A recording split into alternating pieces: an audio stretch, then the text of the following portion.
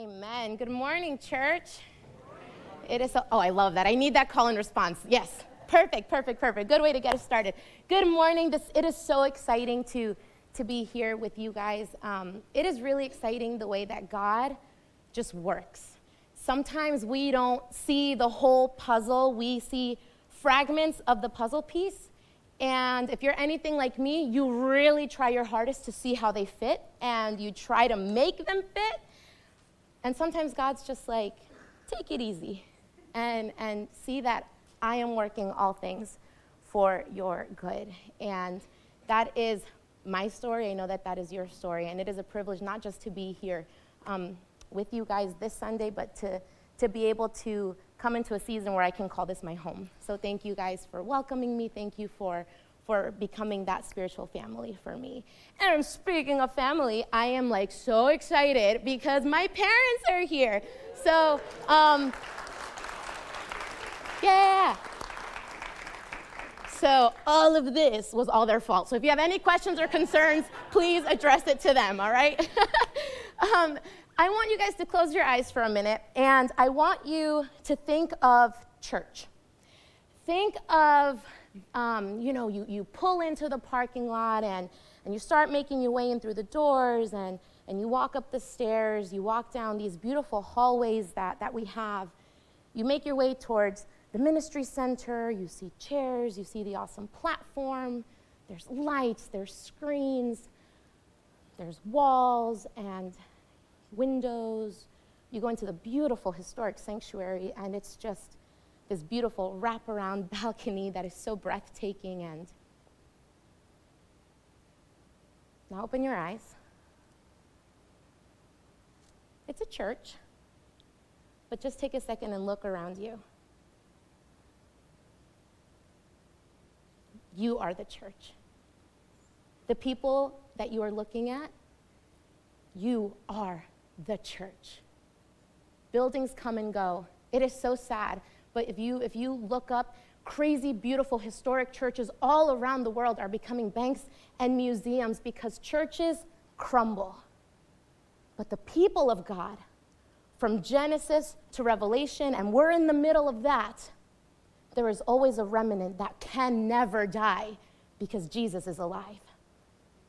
And that is what we're going to talk about today. We have been going through this series called Stirred Up, where God stirs up his people time and time again. And we're believing that God is stirring us up for such a time as this. For such a time as this. So let's read in 1 Peter chapter 2, verses 4 through 12. And you can follow along on the screens. It says, "As you come to him, the living stone, rejected by men, but chosen by God, precious to him, you also are like living stones and are being built into a spiritual house to be a holy priesthood, offering spiritual sacrifices acceptable to God through Jesus Christ. For in Scripture it says, I lay a stone in Zion, a chosen and precious cornerstone. And the one who trusts in him will never be put to shame. Now to you who believe, this stone is precious. But to those who do not believe, the stone the builders rejected has become the cornerstone, and a stone that causes men to stumble, and a rock that makes them fall. They stumble because they disobey the message, which is also what they were destined for. But you," here we're talking about the church, we're talking about this faithful remnant, "but you are a chosen people, a royal priesthood, a holy nation, a people belonging to God, that you may declare the praises of him who called you out of darkness into his wonderful light. Once you were not a people, but now you are the people of God. Once you had not received mercy, but now you have received mercy. Dear friends, I urge you, as aliens and strangers in the world, to abstain from sinful desires which wage war against your soul. Live such good lives among the pagans that though they accuse you of doing wrong, they may see your good deeds and glorify God on the day that he visits us." So Jesus is the living stone. He is the cornerstone. And here, Peter is talking. He's writing this letter to a church that is suffering a lot of persecution. They're under a lot of pressure. And he's writing to them, encouraging, saying, don't give up. You have been called for such a time as this. And if we look at the world around us, it's like a roller coaster. Things are like, pretty awesome, and then all of a sudden something happens. And it's our life. Our life is this constant hills and valleys, and then seasons of like plains of the in-between. And this word, it's God literally speaking through generations, reaching us, talking to us and challenging us, saying, is Jesus really your cornerstone? Is Jesus really your foundation? When Peter's talking to the church here, he's saying, you are a chosen royal priesthood. You are the people of God. But it wasn't just for them, it's for us now. You can stand in confidence and say, I am part of the chosen generation. I am part of this church that God is calling to rise up. I am being called to set my life on the rock. So we are being stirred up, as the series has talked about. The Spirit of God comes and he begins to move in a people that are beginning to lose hope, in a people that are beginning to wonder, God, where are you? In a time where people are starting to feel frustration because the plans are just not going the way that they thought. And God comes to stir and to say, I'm not done with you yet. I'm not finished with this building that I am building. I'm not done. And we are being stirred up to be built up, as the passage said, we're being built up into the spiritual house. And not just for the purpose of a building, buildings crumble and fall. We're being built up to be offered up back to him for his glory. For his glory. And the most beautiful thing, like what really blows my mind, is that all of the narrative of Scripture is wrapped in this. It starts with God. Everything is initiated by him. His love for us, his constancy, his perseverance, his pursuing amazing love stirs us in order so that we can be built, so that we can be offered up, so that it goes right back to him. And it's this beautiful cycle that can only happen if he is our cornerstone. So I want you to take just a quick second and really is Christ your cornerstone? Is Christ the rock where you are building? In Matthew 7, we see two different builders, one who built his house on the sand and one who built his house on the rock. And what really proves the foundation and the structure of the house is not the good times. In the good times, the structure's standing. Cool house, man, that's really awesome. Nice. What really proved the structure and the foundation was when the storm hit. Which one was left standing? The one that was built on the rock, to which Jesus says, this is a wise man. And the one who built his house on the sand is a foolish man. So Jesus comes and he makes himself the cornerstone.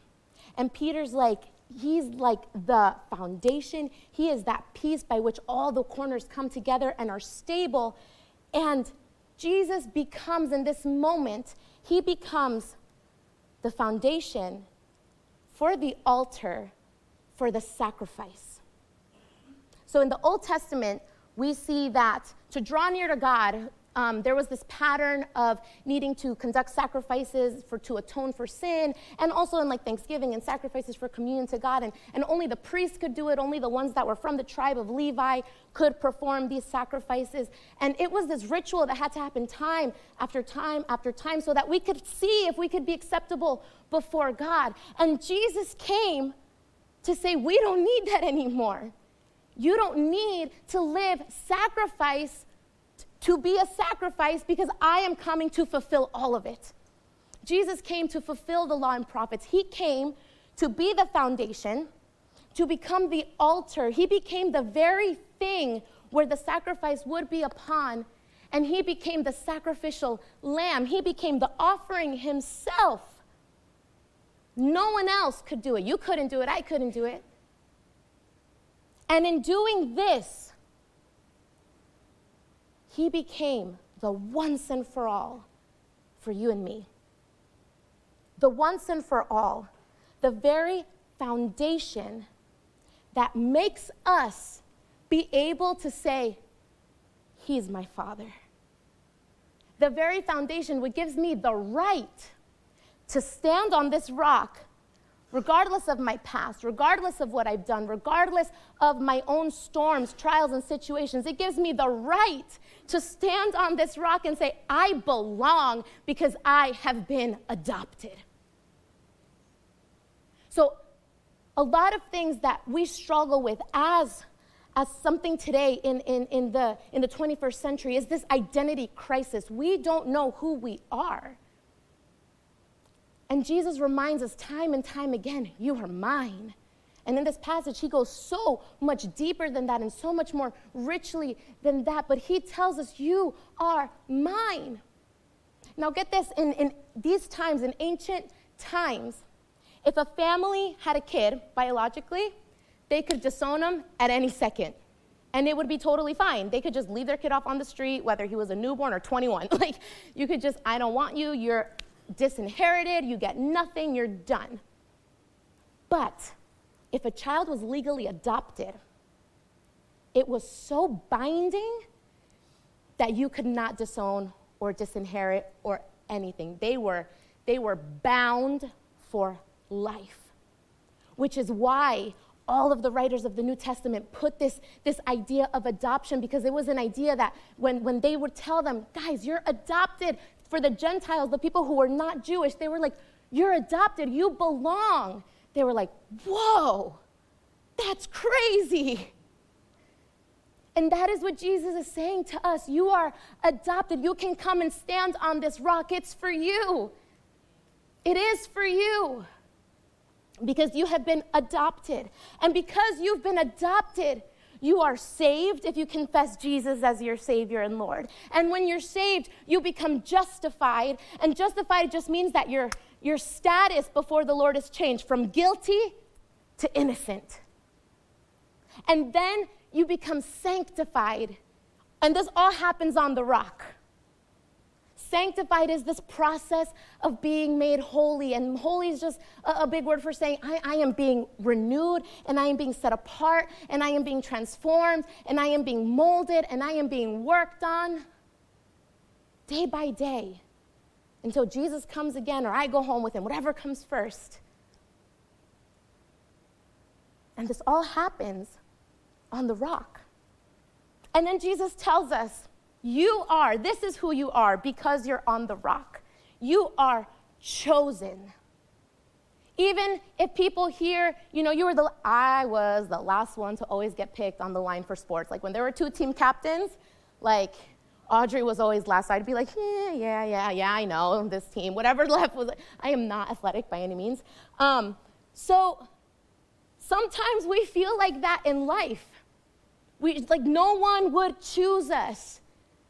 But Jesus looks at you straight in the face and he says, I choose you first every time. And I would choose you over and over and over again. And then he says, you are royal. You are royal. Today, trends was like, oh, you're such a queen. Like, oh, what a queen. They say that on like trend social media, like #queen. And Jesus is like, no, but like for real. #Jesus, like for real. You are royalty. Not because you're cool, but because of me, and you're on the rock. Jesus says you are a people who belong.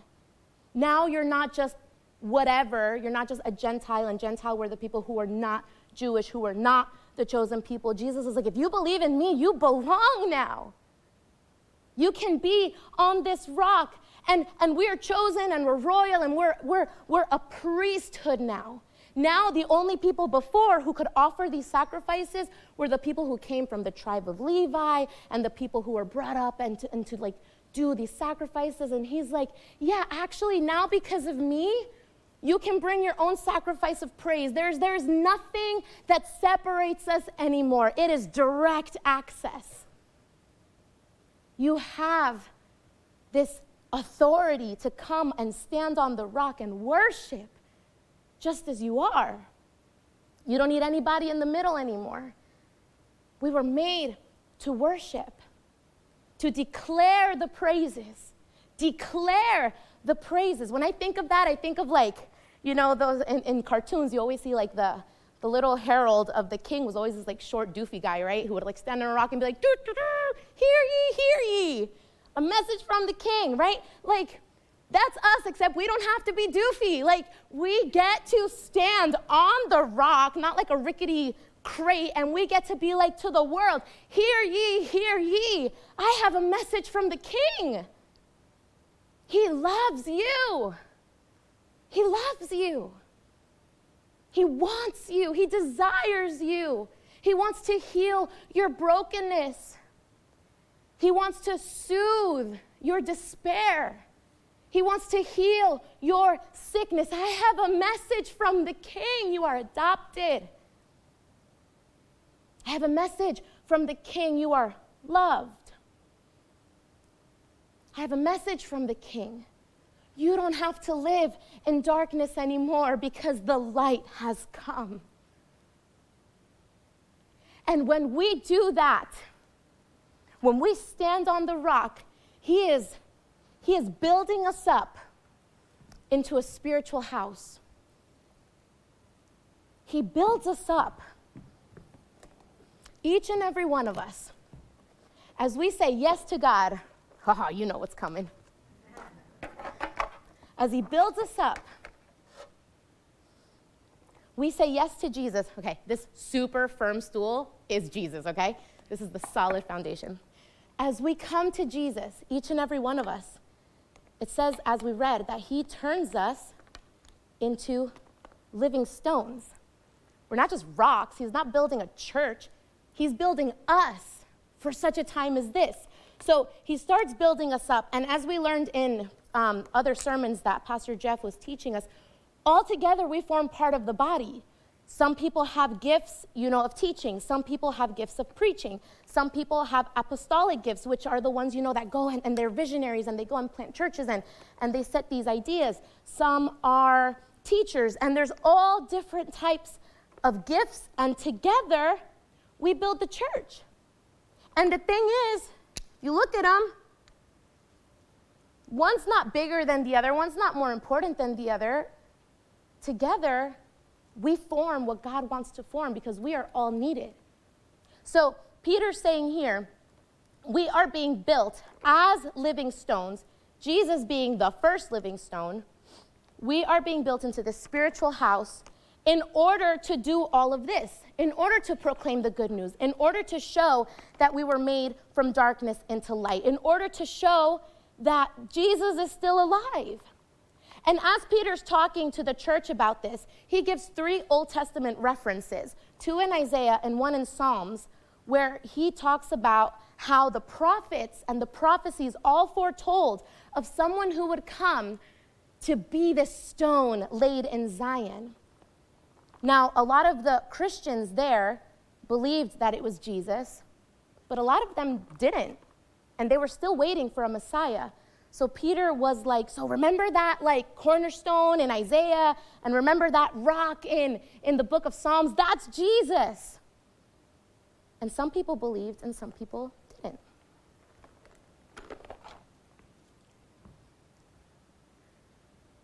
When we're in Jesus, I'm gonna call my trusty assistant. John, help me. Okay. Guys, my brother's the best, literally. He's building us up into this spiritual house. We are the church. It looks like a building. Looks like a building? To me, it does. Okay, it looks like a building. Good answer. It looks like a building. But we're more than a building, so we've established that, right? We're more than a building. So this is what, okay, I'll let you be God. I'll let you be God. You'll be the good guy. Even though you stole my baby Yoda at Christmas, we're going to put that past us. Okay, so this is what happens. The enemy of our soul, who is? Satan. Very good, very good. Okay, so the enemy of our soul, who is Satan, hates the church. He hates us. And he doesn't hate us because we're awesome or because we're like those things are true. But he hates us because he hates God. The war is actually not between us and Satan. The war is between Satan and God, and we're just collateral damage. So this is what the enemy does. God builds it on the foundation, and this is what the enemy does.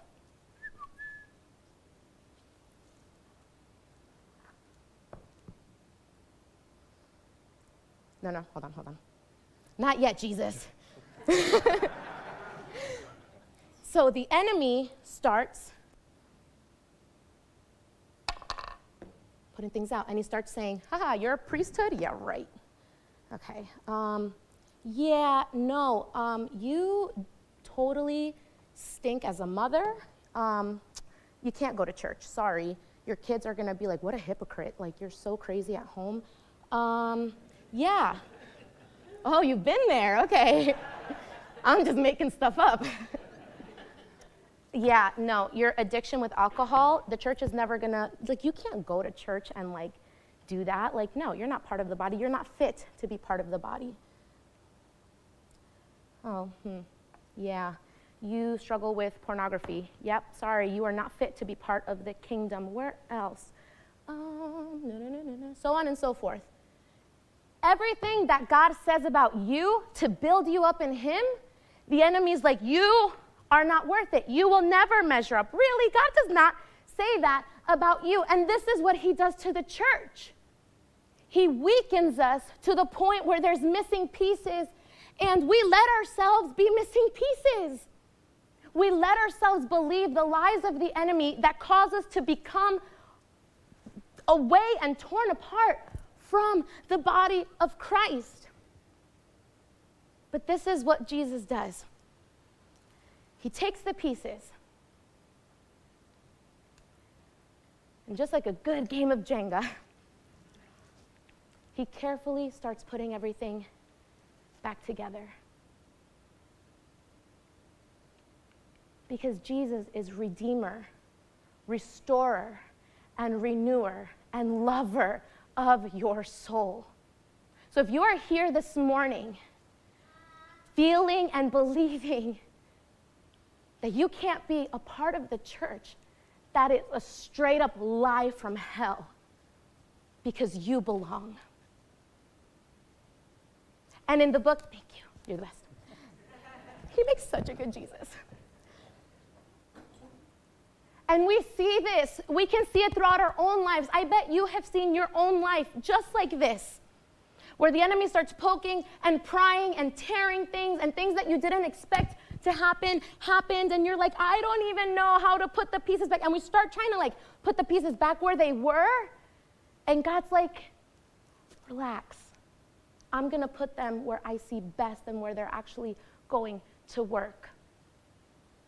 And in the Old Testament, we see in the book of Nehemiah and Ezra, where they were trying to build, is my microphone all crazy? Okay. They were trying to build the walls because they had been destroyed.